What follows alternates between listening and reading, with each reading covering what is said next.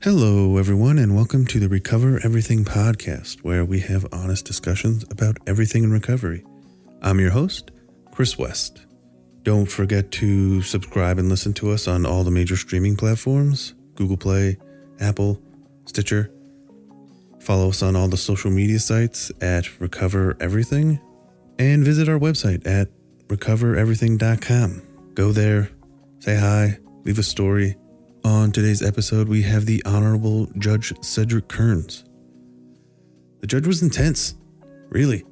He is very passionate about the work that he's doing, and he rules over the Youth Offender Court, which handles kids between the ages of 18 to 24 who need help with recovery and addiction as an alternative to jail, which jail sucks. Nobody wants to go to jail. My co-host today is Caitlin Martinez. Enjoy.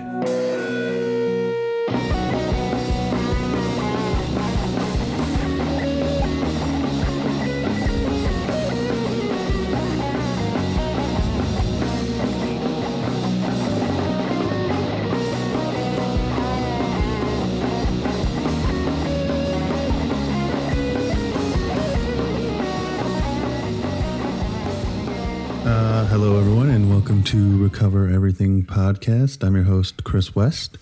My co-host today is Caitlin Martinez. Hello, everyone. And our guest today is the Honorable Judge Cedric Kearns. Let me say hello. Yeah. How are you today? Hey. Good. So you're very active in the recovery community, yes? I would think so. I would think that in the recovery community, when it comes to judges, that my name would come up. It did, actually, a few times. For good or bad. Yeah. It would come up. So before we get into all of that stuff, why don't you tell the audience a little bit about yourself? Well, I've been a judge now for 21 years. I came to Las Vegas in 1984. I went to UNLV, and tell you gotta love the community. I don't have to go visit anybody. They come visit me. It's so true. Oh, so we're lucky. It's a perk. Yes. And then I would say I started in the specialty court field, I want to say 2004, as I started with the habitual offender court. My original targeted 25 defendants were arrested. I'm trying to remember. I think it was 3,152 times in their lifetime. Jesus. Wow. So they were getting arrested 33 times a year. Wow. And so the idea was that, because I'm a misdemeanor court, that we would quit processing them. So what we would do is we'd suspend a lot of jail time. And then when we messed up, we'd max them out. Okay. And they came to me because I was the harshest sentencer at the time. And so I got started, and then I'm like, this doesn't make sense. So I wanted to figure out what was going on. And so I got involved with a couple folks at WestCare. And we started working on, let's talk about what the root problems were. And that's, and I got to tell you, at that point, I knew nothing about substance use. I knew nothing about recovery. But I knew I didn't like locking people up for issues that they didn't deserve to be locked up on. Sure. So any CLE or any class they had on addiction or substance use or anything with regards to specialty court, I started going to. And within years, I'd say within a year or two, we knocked the 33 arrests down to 3 arrests. Wow. That's And huge. Some of the folks who were getting arrested back then in 2004, 2005, they still send me Christmas cards. Yeah, Wow. I was reading that online, that you That's get a lot of contact. Yeah, they still keep in touch, and sometimes they'll come in town and they'll call me and they'll say, come visit. And I'm like, I'm kind of busy with my family. Right. I'm glad you're doing well. So I read that you were on a nationally ranked debate team. I was. Was that at UNLV? It was at UNLV. The first year I was there, the team actually won the national championship. Wow. Was that part of your reason for coming to UNLV? No. Okay. My first semester in college, I went to Iowa State. Okay. And the weather had like minus 30 below wind chill. So I tried to find the warmest place I could possibly go. And so I ended up at Las Vegas. Nice choice. And, I debated a little bit in high school, and they had a really good debate team, and I debated for them. And by the time we were seniors, my partner and I, we were one of the top teams. And I will say that we were nowhere as good as UNLV is this year. Okay. Wow. UNLV is incredible. As a matter of fact, they have a young kid named Jeff Horn. And you may know Jeff's father, who's very active in the recovery field. Oh, okay. But he's the top debater in the nation right now. And they're just Wow. dynamite. How do they, Rank? rank? You have rounds. You go in and we have a topic and we debate and there's judges who decide who wins, and based on your record, you go through and you get points for wins and then It's fun to judge debate. My stepson was in debate in high school, and so I would judge sometimes, and it's really fun. You learn a lot because these kids get educated about whatever they're debating everything on. leads to nuclear war, by the way. So what I'm mad about. So then you, after college, you started your own firm, yes? Yes. I after law school, I came out, my debate partner actually, and I became law partners. Okay. And one of the guys who I was the associate with, he was dabbling in some alcohol and drugs and gambling and some issues, and I knew I did not want to work for him. So I thought, what the heck, let's open our own practice. And so we were incredibly successful. Really? Just out of and I don't know how, because we were both new, but we were able to do well. What kind of law? I did criminal defense, and he did the civil work, and I did some domestic work. And within 5 years, I was on the bench. What prompted you to move towards becoming a judge? What was that decision like? You know, I never really thought I'd ever be a judge, and I didn't want to be a judge. I wanted to be retired and extremely wealthy in the private practice thing that you see. But there was a judge at the time who I did not enjoy practicing in front of. So here I am, a 31-year-old kid. And I said, well, this is a good way. I'm just going to run against him. And apparently a lot of people didn't like him because I had no business at 31 being on the bench. And Is that extremely young to be a judge? That's what I was going to ask. Yes, is that I was young? the youngest one on the bench at the time. Wow. Wow, that is crazy. 31. Yeah. I'm about to be 31. And I was up there. And since then, you know, there have been a couple other people who took the bench at younger ages. But I was pretty young. How young can you be to be a judge? I want to say Joe Bonaventure took the bench at 29. Wow. That's insane. Yeah. 29-year-old. Well, some guys graduate high school early, graduate college early, and move on. Do you remember the first time you had to sentence somebody to jail? Actually, no. Isn't that interesting? I was just curious. No. I do remember the first time I took the bench. I thought I'm like, yeah, this is easy, right? I practiced in front of this court all the time. I did all these appearances. I was trained by other judges, and I sat down and they called a case, and I looked at my clerk and I said, what do I do? She said, it's an arraignment. I said, okay. But it's like I just drew a blank. Right. Pressure's on. I can't even imagine. I mean, it's just so much power. Yeah. Within the system, they within that say system. that, but really, here's what we try and remember as judges. I have thousands of cases, right? I think right now I have maybe 6,000 or 7,000 open cases. Wow. So for me, every person that comes in front of me is just another number. But that person is the most important case in his life, Right. or her life. Yeah. And sometimes we forget this because we're just trying to go. So we are constantly reminded to just please listen, be patient. And it's really funny coming from me because I've been on the bench 21 years and I'm not very patient. But we try and say we've got to be patient, understand that this is the most important thing in their life at the time. Right. Yeah, because that was leading into my next question is, how do you separate, like, do you ever feel bad even though you have to Sentence someone to jail or whatever. You know, you do. Sometimes you'll have a domestic violence case, right? And so the individual's male, female, doesn't matter, but they're violent towards their spouse. But they're also the only person working. And so you end up locking up the defendant. You've affected the whole family. And so the family members are begging you, please don't lock them up, please don't lock them up. What are we how going to do? we Yeah. eat. Yeah. And, you know, if you lock somebody up for 2 days, they could probably survive, right? They could probably keep their job. Lock someone up for 7 days, they could probably still keep their job and do things. But when you lock someone up for 30 days, they probably lost their house, they lost their job, they've lost their family. So we really try and make sure that justice isn't just incarcerating somebody. is trying to stop. My court is more of a rehabilitative court. We do some of the punishment part. That's part of the job. But if there's a chance where you can rehabilitate, that's what we try and do in municipal courts, is try and keep them from ending up in district court.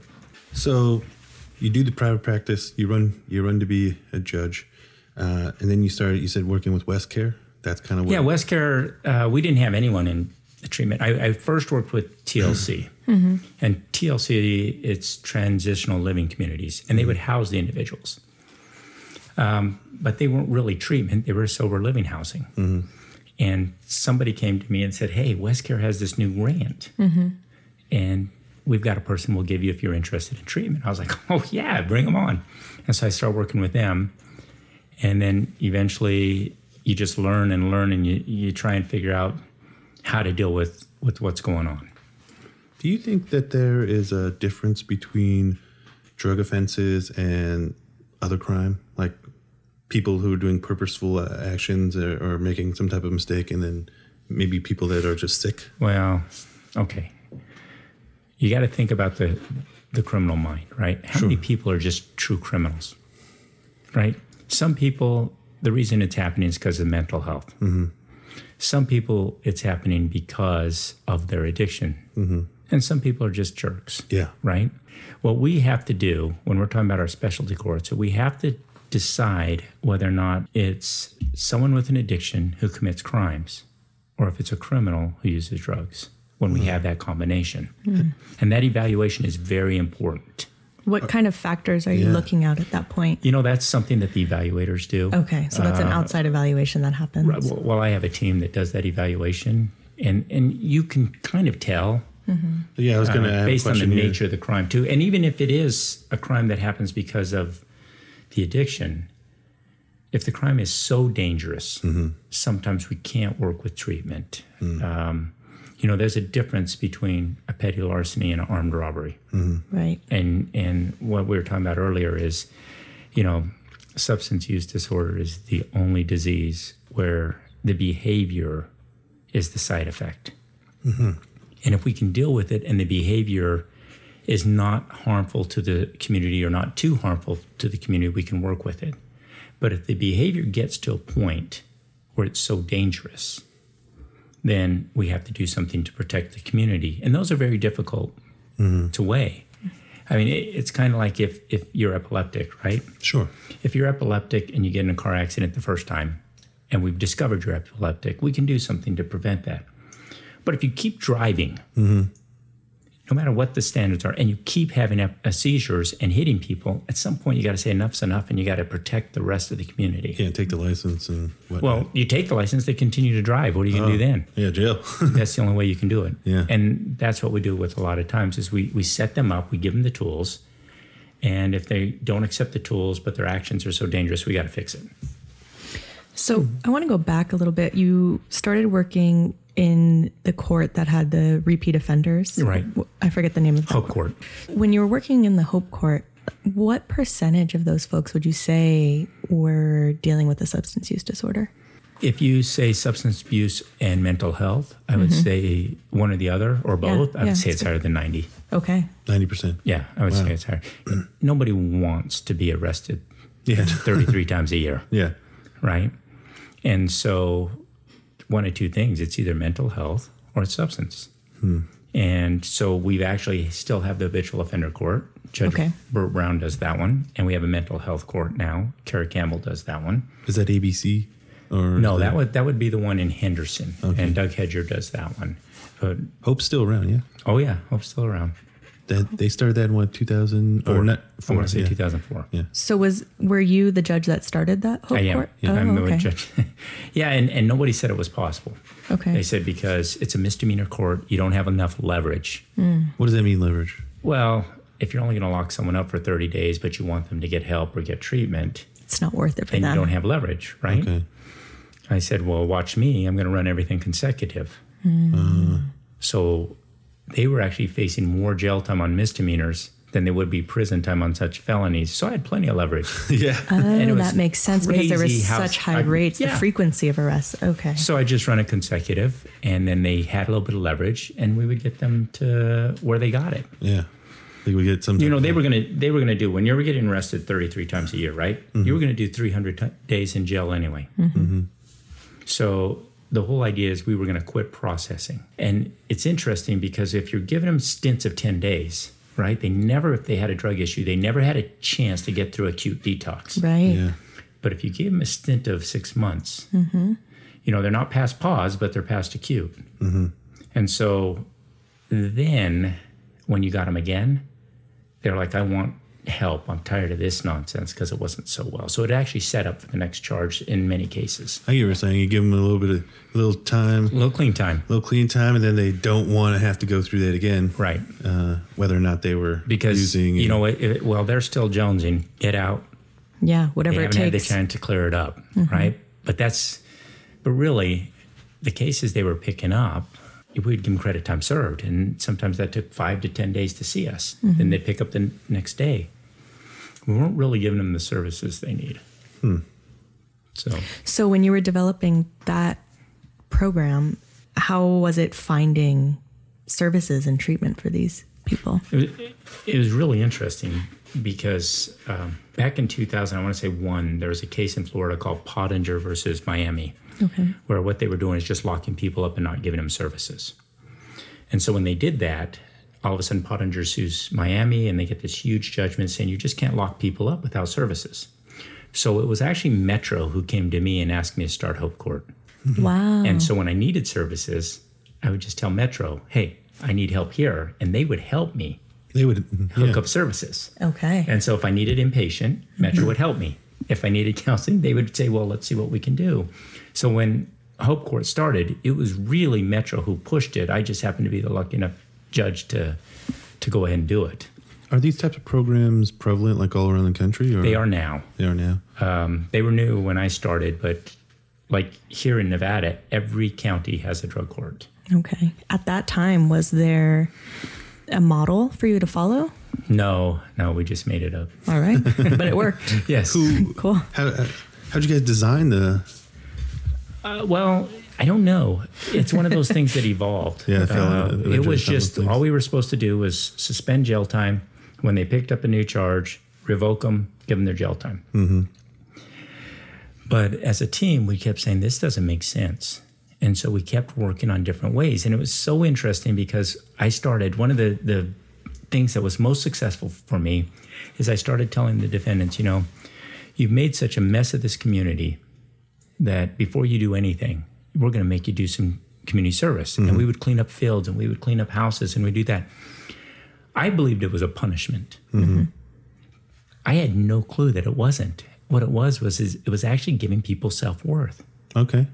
I can see that. And so when they would start the program, and remember, you've been arrested so many times a year that you lied to everybody you know. You don't think you hate yourself, actually. You hate where you're at. So I would get them in there, and I'd tell them, you're worth saving. And they would say, yeah, you're a liar. You don't know me. You're a liar. So once I started getting them to do community service, they would be able to sit back and see what they've accomplished. Wow. So you saw their internal narrative kind of change. And then so when I'd say, you're worth saving, they'd say, well, you're wrong. But I wasn't lying. But they would see that they had some value. And it was even something as simple as painting a fire hydrant. Mm-hmm. They got to go back and claim that fire hydrant. Yeah, it's something to show for it. And it was interesting that what I thought when we developed was a punishment turned out to be nothing more than the first step to therapy. And they were more successful when we'd have them do a community service project before we started counseling than if we just sent them off to counseling. What an interesting finding. Yeah, it makes complete sense when you lay it out like that. But that's kind of how it evolved, that's how right? It worked. And there was nothing like, I would have abatement cases in court where they would come and they would, because the house is trashed, so they'd want an abatement. And I'd say, we're not going to have some company come in and abate this and then charge the homeowner because they can't afford it. Otherwise, they'd clean it up. So you're going to get a couple dumpsters, and I'm going to get the Hope guys to abate this. Mm-hmm. And we would come abate the property, and to have a homeowner come out and thank them. And a lot of these guys had physical ailments or things like that where they couldn't do it. Did so much for self-esteem for these guys that it was like, I got lucky. because I was just trying to find a different punishment, that I got lucky. And that got me going on, you know what, maybe we have the ability to succeed here. Weird question. How many different kind of punishments what's like the weirdest punishment you've Okay, this is great. I think this is noise annoyance. Okay. Is when you sit in your car and you play the music too loud. Sure. Okay. Right. We've all So heard you're that. sitting next to you. Someone comes up and this just bugged the heck out of me. So what I would do is, if you had a noise annoyance charge, you had one of three options. It was 30 days in jail. Ooh. It was $1,000 fine, or you got to spend music appreciation class with me.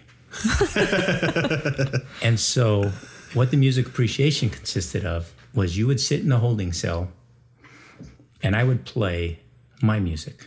Which is? God. Well, we would start off with a little bluegrass. Okay. I'd do a little Italian opera. I'd do a little bit of Hank Williams Jr. I would do a little bit of polka.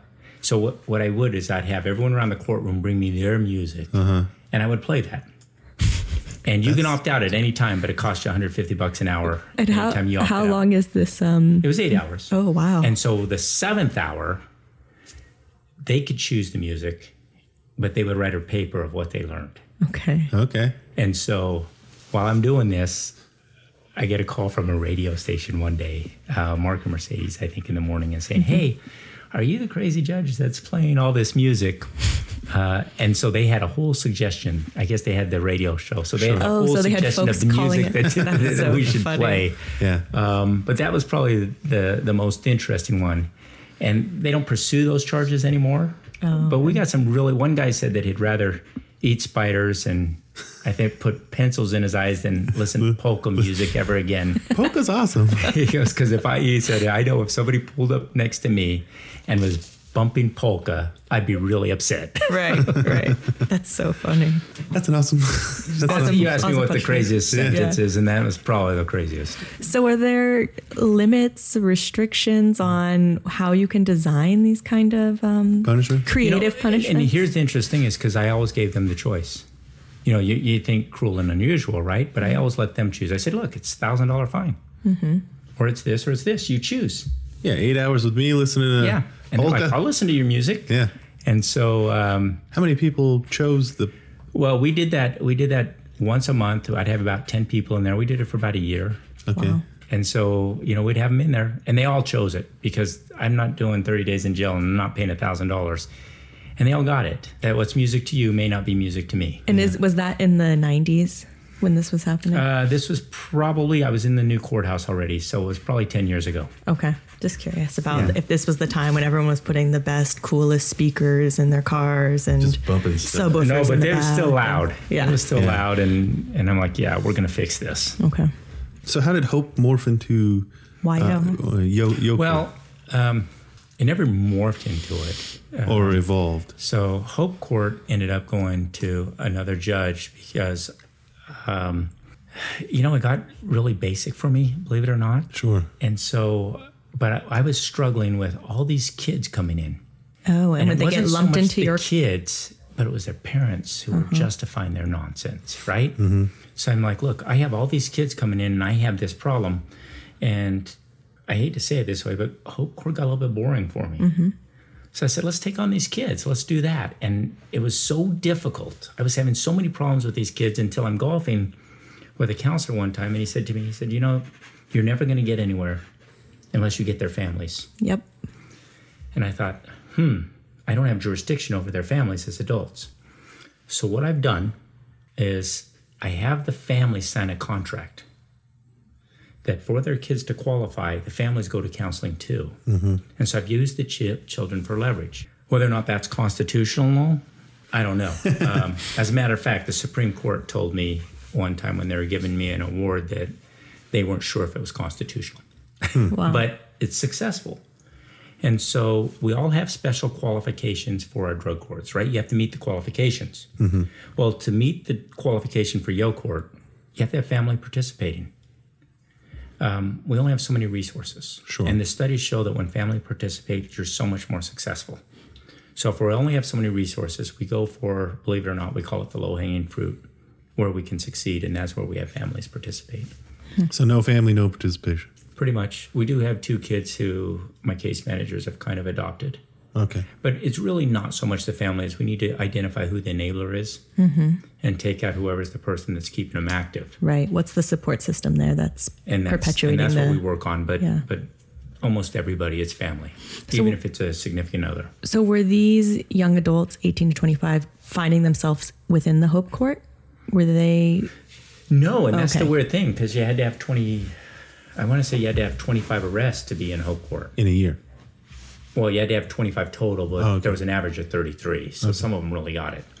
But they were just finding their way into system, and I've seen them over and over. As a matter of fact, one of my graduates next week, he started with me in 2015, had a petty larceny, picked up another one, had another charge, and it wasn't until he got his DUI, till his parents even knew he had 2 other cases, until his parents even knew that he had a substance use issue.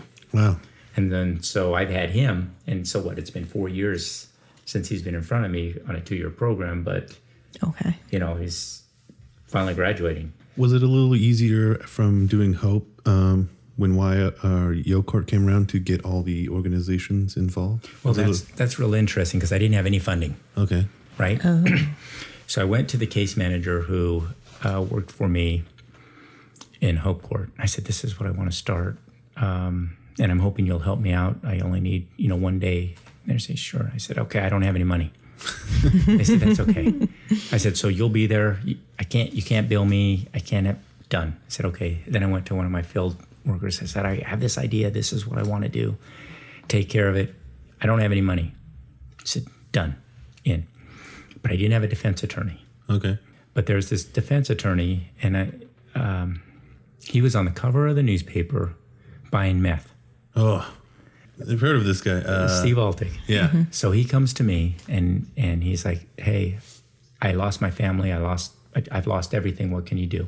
So I made a couple calls in the community, and Las Vegas Recovery Center said, we'll take him in for you. LVRC. So afterwards, LVRC. So afterwards, Steve comes to me and he says, Judge, I owe you. How can I ever repay you? I said, that's really interesting you would ask. I said, I'm starting this new drug court, and I need an attorney. He said, done. I said, well, I'm not done. I said, I don't have any money to pay you. He said, okay, done. I said, wait a minute. I need the attorney for life. He said, done. Wow. And so he's worked for me since 2010 and hasn't billed me for Yo Court. And he doesn't only handle the cases in front of me. When these participants pick up other cases, including domestic cases, family cases, he handles all of them for free. Wow. And so that's how I started. Yeah. And then eventually I was able to get some grants and get community. And I'm speaking somewhere, and I don't know. I want to say it was elementary school, and the president of Nevada State Bank is there. And I'm talking to someone about this new court. how crazy it is. I'm starting this new court. And he looks to me and he says, why haven't you asked me for any money? And I went, that was my next question. Do you give money? He goes, absolutely. Make an appointment. Here's my card. And so Nevada State Bank has been one of my supporters from the very beginning. That's amazing. And they always fund the family part of it. Okay. Because the most interesting thing is grants, because these guys are adults, right? Grants will cover the individual, and they'll cover the participant, but they don't cover the family. Mm-hmm. But Nevada State Bank has been there from the very beginning and helped me out with that. So, wow. So how has the program evolved in the last 8 years? It's crazy. It was a 1-year program. Okay. It's now a 2-year program. I'm sure you both know pause can last up to 18 months, and so we want to make sure we get past that. It was mostly, when we started, a talk therapy kind of program. But because of this age group, we've learned that recreational therapy is actually more successful than talk therapy with this age group. I could see that, yeah. So what we try and do is, and I'm going to give you a perfect example. If you're in front of me and I say, here's the deal. You will go to your meetings. I'm a little scared scared right now. Stay clean. You will do this, or I'm going to lock you up for 2 days. Mm-hmm. If you're used to jail, that's no threat. But if I say to you, here's the deal. You will go to your meetings. Your room will stay clean. You will go to counseling. And if you do everything I ask, Thursday we're playing paintball, and I'm on the other side. Huh. You will make sure you do everything so you get a shot at me. Yeah, I agree. And so what we do is we really, really operate on fun and we operate on incentives because these kids are not afraid of punishment. No. But they love to have fun. So what we do is we did the zip lines at the Stratosphere. One time we got unlimited rides up there. So you are personally involved in all this stuff as well? Oh, absolutely. And so we participate, and it's good. So not only am I, but my marshals and my team, because we want these people to understand that law enforcement can have a positive impact in your life. And do you ever get frightened by some of the defendants? You know, it's interesting. There's only really been one who's frightened me. He really scared the heck out of me, and he is now the head of the juvenile counseling drug court. Wow. But he's the only one who's ever scared me. And my marshals get frightened for me because I'll go spend time with but the loyalty when these kids are clean, no one will mess with me because they'll take care of me. Yeah, there's a bond and a reputation. They understand. Even when they go to jail, we talk about why they're going to jail, and they know they've earned it. And I always tell them that I will never treat you equal, but I will always treat you fair. And there's a big difference because some people should be held to a higher standard because they're capable. Okay. And some people are not. And so sometimes they're like, why does he only have to write an essay and I have to do 2 days in jail? And we have that little discussion. I say, well, because I hold you to a higher standard. Am I making a mistake? Right? Because if you want me to treat you like a newbie, I will gladly treat you like you haven't learned a dang thing. Or do you want me to hold you to the standard that I think you should be held at? And rarely do they say, yeah, treat me like a newbie. So there's a young adult, they're in your program. Something happens and they end up, during the course of their 2-year program, going to jail. They come out, they're still in your program, they're back in treatment. We will only work as hard as they are. Okay. And if they're working, we'll work with them. And where they get closed out really isn't because of them. It's because when their family members the family members will undermine them. Yeah. And that's when we're done. Because the program, I tell the parents, it's not about the kids. They're going to do, my job is only to keep them alive. That's it. Right. We'll try and give them the tools, and if they take it, they take it. But my job is to get the parents their life back. And if the parents are working, it's weird how the kids tend to get it together. And it's just a successful byproduct. But when the parents don't participate and they're not doing it, we don't have a chance anyway. Yeah. Did you recognize right away that the family was a really important component for these kids? I had a counselor explain that to me. Okay. And then it didn't take me long to realize that when the parents got healthy, the kids tend to get healthy. And sometimes even the kids they cut themselves off from their parents because the family, as long as they start off together and we're working together. And if the parents drop out later and the kids are still working, we'll keep them. Okay. And there are some kids who've graduated and they still don't contact their parents. I mean, I have one kid now that the parents were in when we started, and now the dad and mom are both in prison. The kid's in, and he gets it, and he understands it, and he's going to graduate. He'll graduate in July, but he's one of my house managers. Just amazing. So is there housing as a component for some of the kids in your program? Well, they all start off in my house. Oh, okay. So even if they do have housing with their parents. We do not let them actually contact their parents for the first 30 days. Wow. Cool. We don't want to have any contact with their parents. We want the parents to understand that life can go on without them because, unfortunately, sometimes they die. But we also want the kids to understand that they can move on without their parents. And some of them are really happy with it. Yeah. Some of the parents some of the kids are really happy with it. And some of the parents, I've had parents who had to put padlocks in their own bedroom door because the kids were stealing everything they had. And so a lot of them hate me. This is the way it works, right? The first month, the parents love me because I'm saving their kid.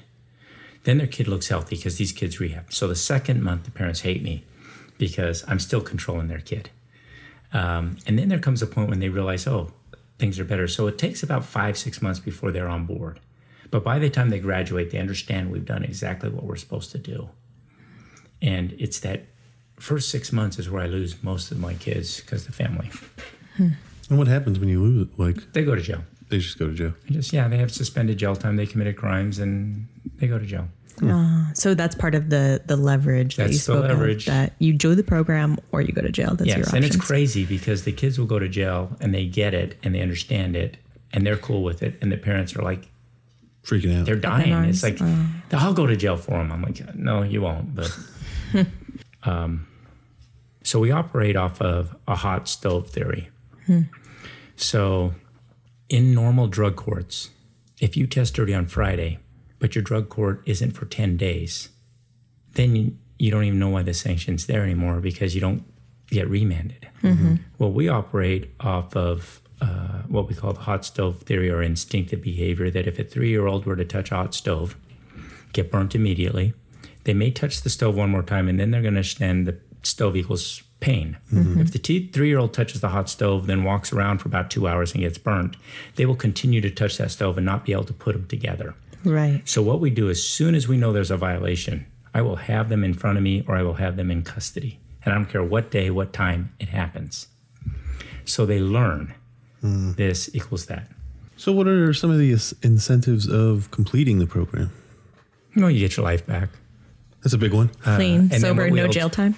Yeah, we also dismiss most of the cases. Okay. And then while they're in the program, they can't graduate until they have a high school diploma or GED. Oh, They have to okay. be employed. They have to be self-sufficient. So sometimes disability works, but they have to be self-sufficient. We want them in independent living. But I also have them start a bank account. And so they will have $1,000 in the bank. But they also pay fees when they're programmed. So they'll pay $1,000 in fees before they graduate. Over the 2 years. Right. And if you graduate, I give you half of that back. Wow.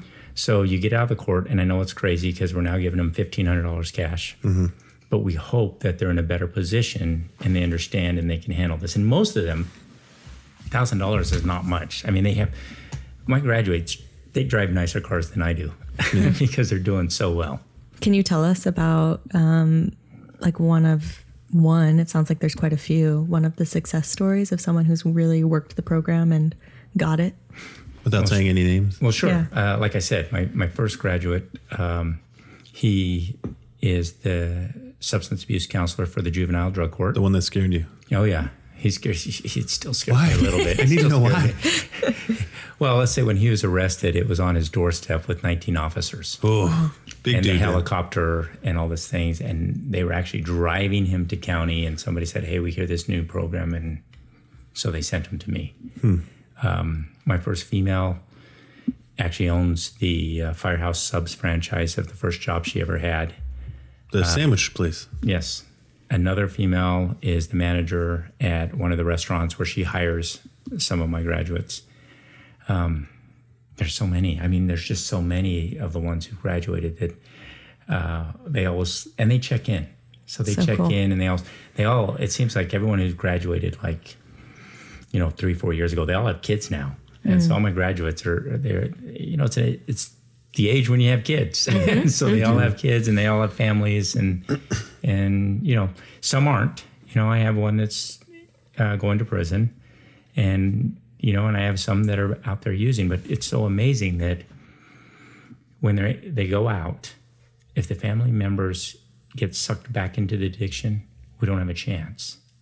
But if the family members don't, the kids tend to get it back together. Because I have some people who've gone out after they graduated, but they're clean again, saying, well, I realized I didn't have any family that was going to help do this. So you mentioned for the kid at this age group, you find that the recreational therapy is really important for them with where they're at.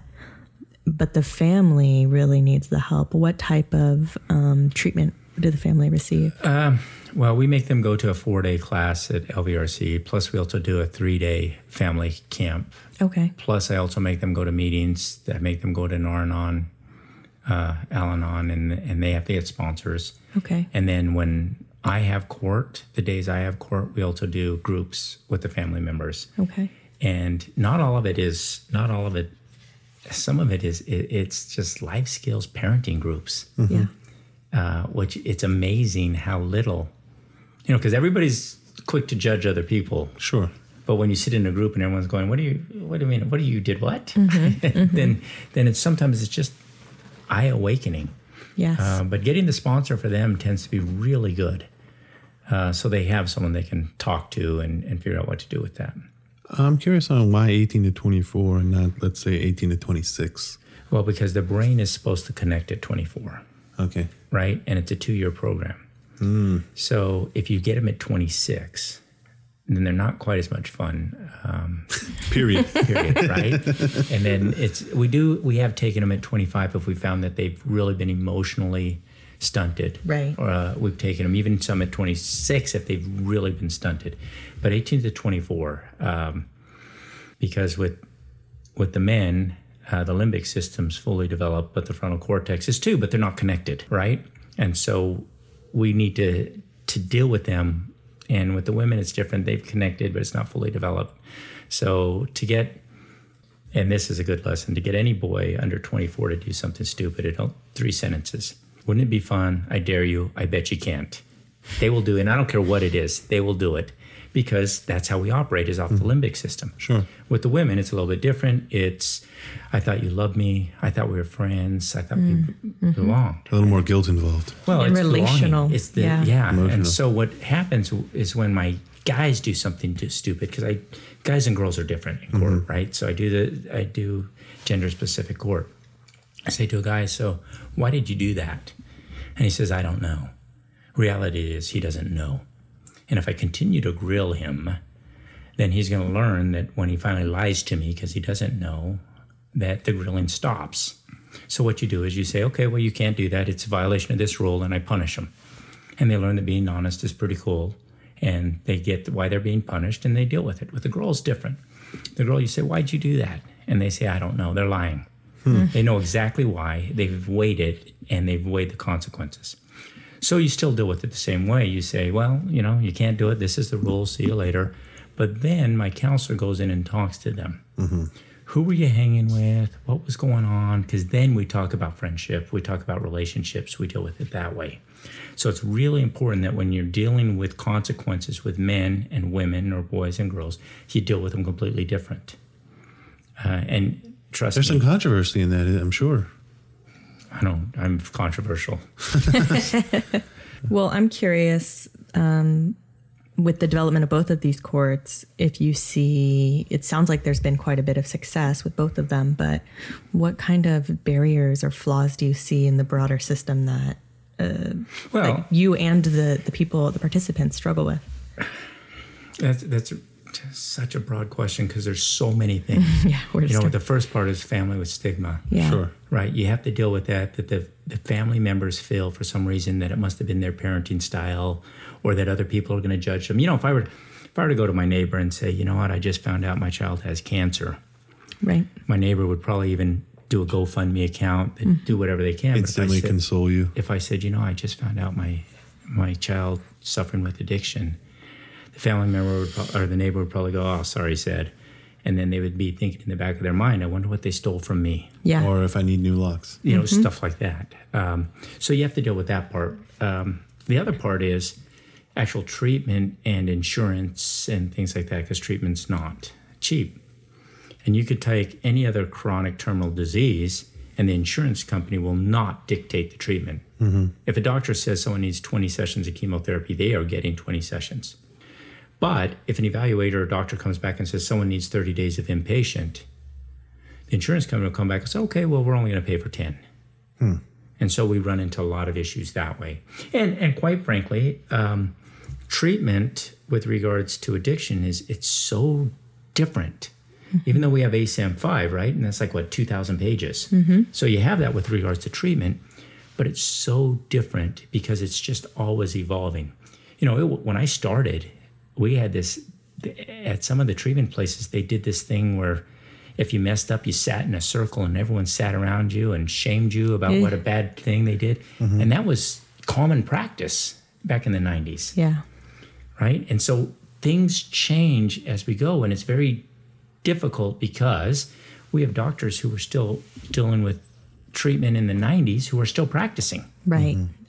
Versus folks who are dealing today. And it's just so different. So the only thing I could say is what we do as a team is we try and constantly educate ourselves with the newest stuff. Like today, I'm not a big fan of MAT. I may be in a couple years. Medically assisted treatment. Oh, okay. Suboxone, Vivitrol, methadone. Methadone. But I may be. Yeah. But I'm not today. Did you have to take classes on how to read people and how to tell whether or not somebody's lying, or? You can just tell. Okay. Lots of hours behind the bench. Yeah, it's like this is what I do for a living, right? Yeah. Is I'm able to judge credibility of people when they testify. Sure. So you get that too. It's not like I look left. It's not just enough questioning, and you'll figure out whether or not they're lying. But it's the evaluators. Now, here's what's so interesting is we do an evaluation when you start the program, and we set treatment based on self-reportings. So we will have one level of treatment, but I don't think any of them were ever honest in that initial evaluation. Wow. How they evaluated themselves. Exactly, because I don't know why. Hey, I'll use heroin, but I don't use meth, right? Mm-hmm. But then later on, I'm an alcoholic, but I've never touched if you do the evaluation hard stuff. 6 months later, they're a little bit more honest. Mm-hmm. I have one girl went 2 years, never used heroin for 2 years. She's in there. And during graduation, she says, well, I remember the first time I used black. I was like, wait a minute, I got your original evaluation. She goes, oh yeah, I wasn't honest then. But it's even though they're in trouble, they know that honesty helps them. Mm-hmm. They still don't want to be 100% honest because of the shame that goes with it. That's what I was just thinking. It goes back to the question, the theme of stigma. It's like that's both for parents, families, but also for people who are struggling with the addiction themselves. There's all kinds of... if I stole a stereo from my family, they could be upset with me. But if they find out that I stole every single thing from them, it's a little worse. So, and it's so interesting because I tell them, I say, there's nothing you're going to say that's going to upset your parents more than they are now. Yeah. Mm-hmm. Nothing. So they're here in court with you. They get it, and they still don't do it. And it's crazy because the parents don't either. The parents aren't very honest about how much they've lied for their kid or covered for their kid or how much their kids use. And sometimes they're just in absolute denial and they don't know the truth. But sometimes they don't want me to judge them or their kids harsher. Well, it goes back to what we were talking about before we started recording, that the person with the substance use disorder is addicted to the drug, but the family is often addicted to their family member with the addiction. And so there all kinds of wild behaviors come with both. The conversations were so much better before we got on the air. Not kidding. But that's part of our theory is that the individual in my program, addicted to drugs, and the family members are addicted to them. And what we discussed is that the participants are using, in most cases, the external pharmacy, making themselves feel good through ingesting. And the parents are using the internal pharmacy, making themselves feel good, but not through another substance, by making their kids happy, which is so bizarre because we know that in the long term it doesn't work, but we feel good.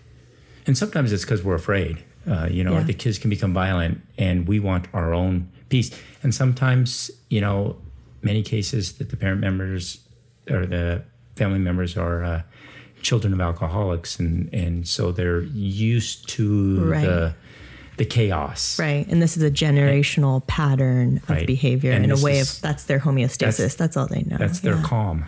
Yeah. And we were talking about dopamine. See, because there's two things that make us feel good, right? Serotonin and dopamine. Those are the only two things that make us feel good. And they're able to measure dopamine. Right? So we know through our blood, we know what releases so much dopamine. So they're able to tell that a candy bar is 50 dopamine. Okay, yeah, this is where I popped in. I was a little late. And they're able to tell that if you hold your child for the first time, it's like 300 or 400 dopamine. They also know that a sexual orgasm somewhere between 300 and 400 dopamine. They also know that methamphetamine and heroin somewhere between 11 and 1200 dopamine, or 3 or 4 times the amount of dopamine or feel good that you would have from a sexual orgasm. And so what I tell the parents, I said, if you want to know just how powerful this stuff is, right, take your best sexual experience you can imagine, have ever had, times it by 4. Because that's what our kids who have nothing to lose. Yeah. That's their experience. That's and then they're having chasing. sex on top of it. Yeah. And so, they're in there. And then, and I tell the parents, how many of you are in here and you're in a different relationship because one of you couldn't keep it in your pants? Yeah. Right? And yet you're standing up there saying, why can't my kid quit? When you couldn't for 1/4 the dopamine they're getting. Yeah. And you look at the people that have something to lose. I mean, they have something. Look at, like we talked about, look at Clinton, look at Ensign, look at Weinstein, look at Cosby. Yeah. They have something to lose, and they put it all at risk For 1/4 the dopamine you're going to get from meth or heroin. And when you put it in perspective like that, you're like, well, how do they quit? Yeah. Yeah, it changes the narrative really quickly. It's completely insane. So you wrote a book, an ebook. No, what that was actually was it was a lecture. Oh, okay. And so they're one of my lectures, and they reduced some of the stuff, and it's an ebook. Yeah. I haven't read it in years. Okay. I'm just curious. And I did my research. Well, when they gave it to me, I reviewed it. I said, yeah, that sounds like everything I said in the lecture, and we worked on it, Right. and everything was good. Except this end part where it says I murdered 6 people. Yeah, I left that part out. But it's because I lecture. But it's about Wyo Court, right? I lecture about family addiction, things like that. I was just in Bellingham, Washington, and then North Dakota. So I actually travel throughout the nation to talk about family addiction, and not really so much family addiction, but family treatment. And I use YoCourt as the jumping off point. Well, this is how I've learned all this stuff is because, this is what I do and what I've done for the last 8 years is the youth offenders. So when you started to develop this court, I imagine there was not another model only like one that. like it in the nation. Okay. And as a matter of fact, I think there's only one more like it Wow. in the nation, and that's What a in shame. Florida. And I go and talk about it, but it's so funny because all these other judges are afraid to mandate family members because they're adults. That's the point you're talking about. Yeah. With the And they're Supreme afraid Court of saying, said. I That don't may have or may jurisdiction not be over that. constitutional. Right. It may or may not, but who cares? If they said, I'm in my last term. It's been good. If you're saving people's lives. Well, and that's the big picture. Is it? I believe it's constitutional because they agree to be part of it. I'm not mandating. They agree to, and they can leave at any time.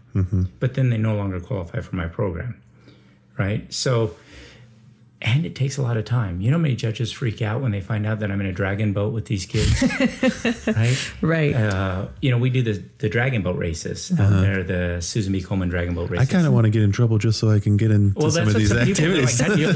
But there's other stuff. We do the good stuff, but there's a lot of bad stuff. I have curfews and things like that. But the kids have won. They've won the gold medal the last 2 years, and it's really funny because all these guys practice, right? But if you put a bunch of 18, 24-year-old addicts who are now clean, they're healthy, and they can go. They're industrious, and they love the motivation. So we do rock climbing. I don't know if you've had Brittany on your show or not. Yes, we have. But we just did Hungry Hippo with her. Yeah, endure. She had them out, and we did Human Hungry Hippo, which the kids absolutely Oh, love. how fun. And then we also use Rob Henderson too, who's a recreational therapist. But we try and do something where a lot of the times the kids think it's fun and it's nothing more than a game, but in reality it's therapy. Yeah. And we try not to. We like. I learned. Okay, we know what a runner's high is, right? Yeah. Runners that after so many hours you Feel release euphoric. serotonin, gluten, all types of stuff Right. because you're euphoric. Well, I learned that if you row a boat more than 6 miles, you get the runner's high. Wow. Because we made it 10. Oh, okay. But you go do it, and we have them do it, and it's a good time. But the feeling they have afterwards, it's amazing. Right. And what we want to do is we want to program their brain to understand that some of the natural highs are much better than any artificial high you're going to get because we're releasing more than dopamine. I mean, we're releasing serotonin, endorphins, glutamine, Natural all types of stuff. So that if, and we hope they don't, but if they do relapse, the brain's very good at saying, I kind of like this one better. Okay. I get what you're saying. And people have said that even when they've relapsed because of everything we've done, that it just wasn't as much fun. And it wasn't fun at all because they were so paranoid that I was going to be knocking on the door when they come in, and they were going to have to deal with that. Do you remember Assembly Bill 194? Where they were trying Was that the one with regards to the mentors or the, restricting peer services? Yeah. That was an interesting bill because what they were trying to do was saying you had to be certified. Yeah. You had to be certified if you were going to basically do anything with life skills, whether it was you were either learned or lived experience, right? And that included GED, everything that had to do with life skills. Well, in essence, what that would do would mean that anybody in recovery would have to be certified to give any advice in life skills, Right. which would take my attorney out of the book, because my attorney has lived experience where he has to sit back and go, dude, this is what I did. Right. Stop this. But he wouldn't be able to do that without getting a certification. It would take one of my case managers out there, because for 10 years, he's been helping these guys do this, but their certification requirement was so crazy. So we fought that, and I think there's going to be another bill, and I'm really good with peer certification, because there's a lot of abuses that happen. Yeah. But Like what? What? well, sometimes you're in there and, the 13th step, Oh, yes. right? So there's a lot of abuses that happen. Okay. But if I'm on the bench and they're through a court program, I want to make sure a lot of these abuses don't happen, and they don't need to be certified Yeah. to make sure this doesn't happen. How often do you have to wage these kinds of battles with bills? Well, they're only there every 2 years. So it's only 2 years, but not just those battles, we have battles every legislation, because somebody has a bad experience, and that one bad experience means we've got to change the law.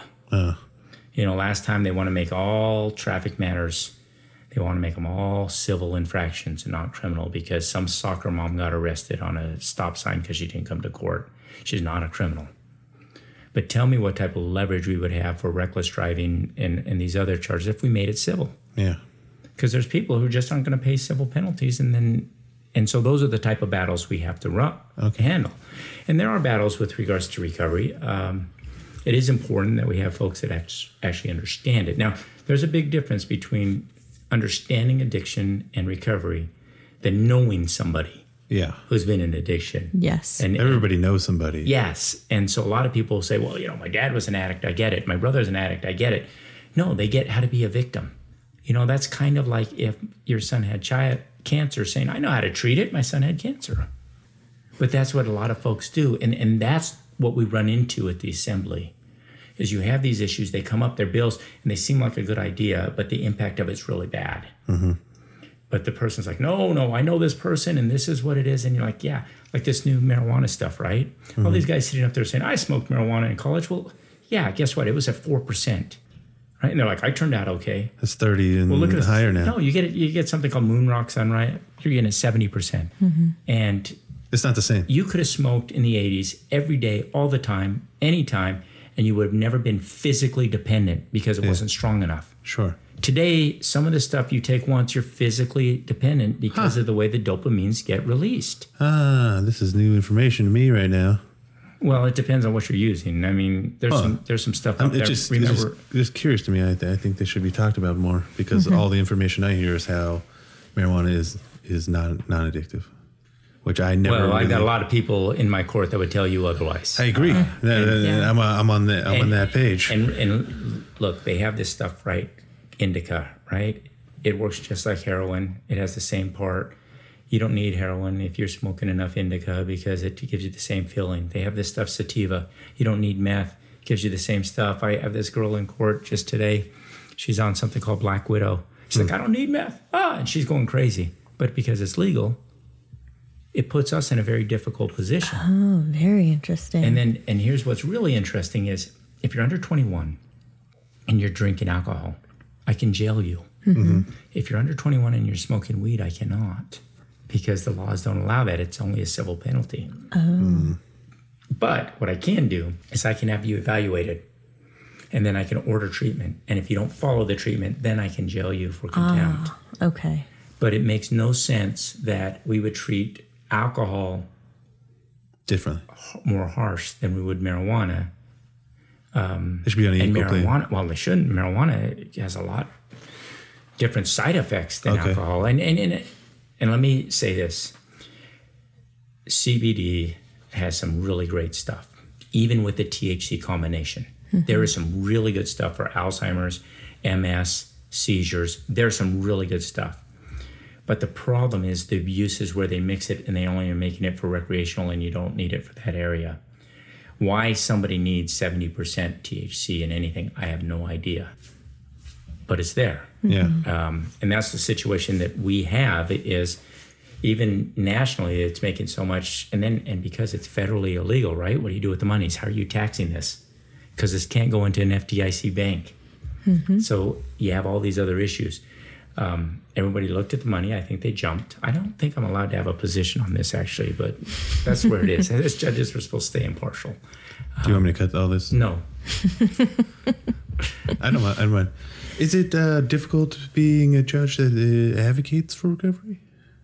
Do you find opposition? No, it's a weird thing. Is I've never found anybody who opposed somebody getting their life together. Right. And or treatment. Whether you would say it or not, everybody knows somebody and everybody loves somebody who's suffering with the disease. Now, you may not publicly say it, but you know who they are. And when a judge is out there saying, look, we are working on solutions, I've never had anyone say, screw that. No solutions, incarcerate them. I mean, all the way up to the Supreme Court, every level I've ever had, they've said, look, save it. If we can save a family, if we can do this, we're good. The only time we've ever had any pushback would be like folks who have DUIs. Okay. Because they're so dangerous and people die. You know, and that would be the point where you say, okay, but that's what we talk about, is when the side effect is so dangerous that it endangers community, you do have to take them out of the community. But when it doesn't, we need to work with them until it becomes so dangerous where we can't work with them. But I've never had any, well, if they have, they've done it behind my back, but nobody's ever confronted me and said, you know, don't do this. So I'm curious. I mean, I think just saving one person's life is enough reason to have the court and have the program. But I'm curious from a financial standpoint, what benefit providing treatment that's an provides interesting question. So let's talk about this. I polled my kids and I said, how much money do you spend a day when you're using drugs? It's around $200 or something. Well, it's around $200, but because we assume that they love to exaggerate, we cut it down to 100. Okay. So you cut it down to 100, that's $36,000 that they use a year in drugs. So where do you get that? So, you know, I had a job and then I begged a little bit, hooked a little bit, stole everything from my parents and then my neighbors and then their neighbors. By then my parents replaced it. So, and it's just what goes on. So when you have them in the program, right, that's $36,000 worth of crime that's not happening. And that's only to what we'll get if we cut it in half. Plus, they have to have a job. So now they're actually working and they're producing and they're paying taxes. They're contributing to the community. Right. And now their parents are also not trying to cover up their stuff. When we're also talking about them not going to the hospitals for ODs. Which is a huge expense. Right. And we're talking about not processing them in the system, which is about $2,000. So when you look at it and say, I have grants, but outside of the grants, each defendant cost me about $8,000 a year. Okay. Not jailing them is about $150 a day, so we're talking $50,000. Wow. So you sit there and say, financially, it's stupid not to have treatment programs. Yeah. Because we save. Now, when you look at this and you say, okay, I have 52 graduates, and if we're saving $30,000 a year, you pass that out. We're talking millions and millions of dollars worth of savings. And so anyone that says this financially doesn't make sense doesn't understand finances. Yeah, right. And let's take the finances out of it. Take the finances out of it. October 1st, we all know what happened on October 1st, right? Yes. Right. 58 people died. My daughter is in the band and she's country and she does this and she wakes me up and she says, Dad, there's a shooting going on. And they would have been at that concert. So she's telling me this and I'm like, I'm so numb to it because all you hear are shootings every day. And I'm like, I work, get out of here. Well, later I find out that she was texting two of her friends while this is going on and one of them died. Right. So the next day I'm so caught up with my loved ones who've lost friends. And then after that, I find out my friends who have lost loved ones. So for 2 days, I'm like in a fog. But this community does some stuff, and I'm getting to a point, but the community does some stuff that's really interesting is because the blood banks are slammed. Yeah. Right? They raise millions in GoFundMe to take care of this. That was 58 people. When you think that 72,000 people died of a drug overdose last year. To put that in perspective, that's 3 times as many died on October 1st. Mm-hmm. Take the Raider Stadium, fill that up, and add 6,000. That's how many people die because of that. In our community, I do not see any GoFundMe accounts. Yeah. I do not see people rallying. I do not see people out there advocating for the loss of someone. And I can promise you this. The loss of one of those individuals on October 1st equals the same pain and suffering that the loss does to another parent who dies from a drug overdose. Mm-hmm. What is the price you put on that? So you can take the finances out of it, and then you can take any parent and say, how much money would you be willing to give me to bring your child back? Yeah. Or for the loss of your child? That's a rough stance. And when you put it in that perspective, what price do we put on it? You know, what price can you say? And financially, how can you say? Now, some of these guys, you know, I have lost 2 people. I have had 2 people die since we've done this. But I've been doing this for, 8 years with a lot of people. I don't know if there's a price where I could say it's not worth it. Right.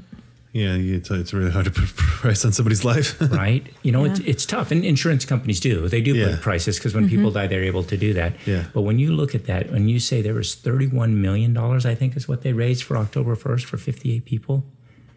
And sometimes we have to go beg the legislation for 100,000. It's really it makes you think about media baffling. attention, stuff like that. And it's the stigma evolved, and you can fix the stigma. And if you can work with the stigma and you can get people to truly understand that it's a disease and that people can truly be saved. Yeah, because we're not knocking the people that gave money to the victims of the shooting. We're just awareness. I absolutely. I think it's great and I appreciate it. But the whole idea is to understand that if people would advocate the same for someone who lost, and you know what? It's crazy. The reason why is we all know why they died on October 1st, right? They were shot. This is what happened. Yeah. We have kids who die of drug overdoses, and the parents say that they died from an epileptic something. Right. But they won't. They don't even want to face it, even though they know what it is. Mm-hmm. Mm-hmm. And it's one of those things that until we can internally in the family, until we can internally discuss it and let people know that we're not shameful of it, how are we going to change the community? And that's where we deal with it. And, I've been blessed. No one in my family suffers with addiction. And so I've been blessed because I don't have that issue. As a matter of fact, rough. The only time I've ever seen my dad drink a beer was one time when we were fishing. And that was it. But I haven't had that. Mm-hmm. But it doesn't mean I don't understand what's going on. Yeah, you're a knowledgeable person. So I get it. I understand the importance of it. And I really love this age group. This is such a fun age group because I don't know if I've ever grown up. And so you can mess with these guys. Like I'll go play basketball with them and they will kill me. Yeah. But it's so much fun to just be at this age group. And it's like if we can have other people that understand that once they're not using it, and you got to remember that most of these folks, when they first got hired or got drunk for the first time, they're 10, 11, 12. Right. We do not say that's a decision because we don't treat you as an adult because you can't make an informed decision. Mm-hmm. So how is it a choice when you become an addict at age 11? How is it a choice? Now, once you've been clean for a while, you've gone through pause, you've taken care of it, you understand it, and you're in recovery, I think it can be argued it's a choice then. Mm-hmm. But until you take them out of the active addiction, it's not a choice. Yeah, the inception of it. It's kind of like a diabetic. You have a donut, it's going to put you in a diabetic seizure, right? Once you have the donut and you're seizing, it's not a choice to stop seizing. No, but once it's out. But once you're out, you have the choice. To eat another donut. Whether or not you're eating another donut. Right. Well, that's the thing is, there's a lot of confusion is what's the out. Mm-hmm. Many people think 7 days is the out. Many people think 30 days is the out. Many people think 1 year is the out. 18 months is what most of the studies show is the out. And even then, it can go longer. There's people who I know who said, look, I'm doing great. I know an attorney who told me he'd been clean for 5 years, and the weirdest thing happened. He's driving down the road, and he hears this song, and he had the urges like he's never had before. Wow. And he said, but it's fleeting. Just like the urge to use, the urge to get help is fleeting. So when somebody needs help, we need to be there, and we need to do things so we can get them the help because they change their mind like that. Yeah. Right. Because I have some non-recovery related questions, Okay. but I wanted ahead. to see No, if I you. think it's great. They're fun questions. Okay. Well, For me. because these have not been so far, but go ahead. How accurate are judges portrayed in movies, in your opinion? I don't know. I think everybody has a perception of what a judge is. Yeah. Right. And most of that is from TV or. But I got to movies. tell you this, that when you're not wearing the robe, we're just like anybody else. You're just I mean, a guy. I coach soccer. My kids are out there. I do that. I do hold my kids to a higher standard. Say you do anything that, gets me on the cover of the newspaper, we're going to have real problems. Yeah, I can imagine. But, most of the judges I know were nothing more than attorneys before they got elected. None of us were born in a robe. Yeah. Right? It's something that's got there. As individuals are portrayed in movies, just like judges are portrayed in it's as real or not real as how the portrayal's done. Do you have a favorite TV or movie judge? I do. But it has nothing. Oh, you mean, do I have a judge who's a favorite TV? I don't watch those things. No, I mean, like just the medical stuff. Like Like throughout history in any movie, is there a certain. My Cousin Vinny. Okay. One of my favorite movies, Good. just because there's a lot of content stuff that's in there that's pretty funny. But right now we watch stuff like The Good Doctor Okay. Yeah. and things like that at the house. It's hard for me to watch a lot of movies because I'm going, oh, come on. It Yeah. doesn't happen like that. That's, Yeah. what I'm asking. Yeah. So it's hard for me to watch some of those, and my wife, So they're not that accurate. well, sometimes they are, sometimes they're not, but my wife refuses to watch those with me because she wants to watch the commentary. movie and get Yeah. into it. I'm like, what? This doesn't happen. That's nonsense. So How often do you have to? I've done it once. Wow. I've hit the gavel one time. The record will reflect that he was moving his hand up and down in the motion to hit a gavel. I've only had to do it once because I shout. Okay. And the only time I did it one time was to scare somebody who was like falling asleep on the front. So are you saying shouting is typically enough to get the courtroom to calm down? It is Okay. when I do. How often do you have to hold people in contempt? Well, I try not to do it. It's the thing that I rarely do. It's a lot it's more serious than I thought it was on TV. Well, contempt you can do up to 25 days in jail for contempt. And that's just kind of talking back to you, right? Or Well, not doing what you tell them to do. Okay, listen. The number one reason judges get in trouble while on the bench is abuse of power. Mm-hmm. The number one abuse of power is misuse of contempt. Okay. So talking back to me is cool, but when you throw the F word out, I'm pretty much going to keep you. Throw things at me, I'm going to keep you. We try not to use contempt. Now, I've threatened it a lot, I've ordered a lot, but I've purged it. Okay. And a lot of time I've held people in contempt, not for the person I'm locking up, but for everybody else in the audience. Then you have them come back and apologize. Mm-hmm. And then you say, you can't act like this. Don't let it happen again. See you later. Mm-hmm. Or we have to wait till they're medicated. And we do that. I'm actually teaching contempt at the conference for the judges next week. Okay. And so I was going over a bunch of old videos. Mm-hmm. There's some good stuff. I kind of want to see it. Imagine. Lasting thoughts on Yo Court and what you'd like people to take from this. I think I'd like family members to know, if there's something that you would know, is that there's hope. Okay. That the judicial system is not always the enemy. I have to advise attorneys all the time that you did not take an oath to keep your client out of jail. You took an oath to do what's best interest of your client. Sometimes incarceration is the only thing that's going to save their life. Mm-hmm. So you sit back, you deal with the parents, and you talk about what's best for your client's interest, not whether or not he's getting out of jail today. Mm-hmm. There were days when we had all types of facilities and we had all type of help, and it was everywhere. But that was that was gone in the 80s. It seems that the judicial system has become the answer with all the different specialty courts we have, because we have leverage that a lot of people don't. And it's unfortunate because that's not our job, but that's what it's become. If your kid's committing crimes, don't try and hide it. It's okay to have them. And I'll tell you this, because a lot of people are like, oh my God, what if they go to prison? What if they go to jail? I have many family members who have told me that they would rather visit their child in prison than the cemetery. Right. And I have two friends. One of them, their kid died. The other one, their kid's going to prison. And when the kid went to prison, I told the dad, I said, well, there's worse. You should feel lucky, feel blessed. And he thought what a dick I was. But then when his friend's son died, he called me and said, I can't tell you how right you are that I can visit my son still. Yeah. And that makes a difference, because sometimes we do what we call loving them to death. And that's hiding them, and that's protecting them. And if there's anything that you ask that I would ask that they pull out of this is that the judicial system's not the enemy.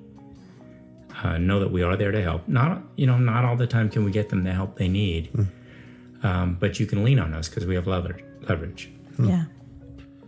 Well, this was an amazing interview. Yeah. Thank you so much. Okay. I really appreciate it. All right. Well, I don't know much about addiction, so I'm still learning. So Yeah, this is extremely We all are. informative. This is why I started the podcast, is to learn myself.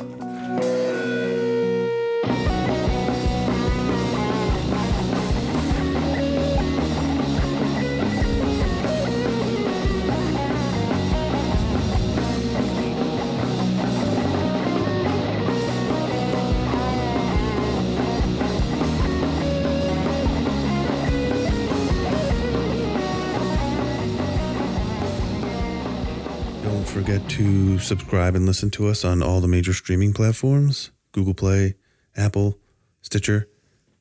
Follow us on all the social media sites at Recover Everything, and visit our website at recovereverything.com.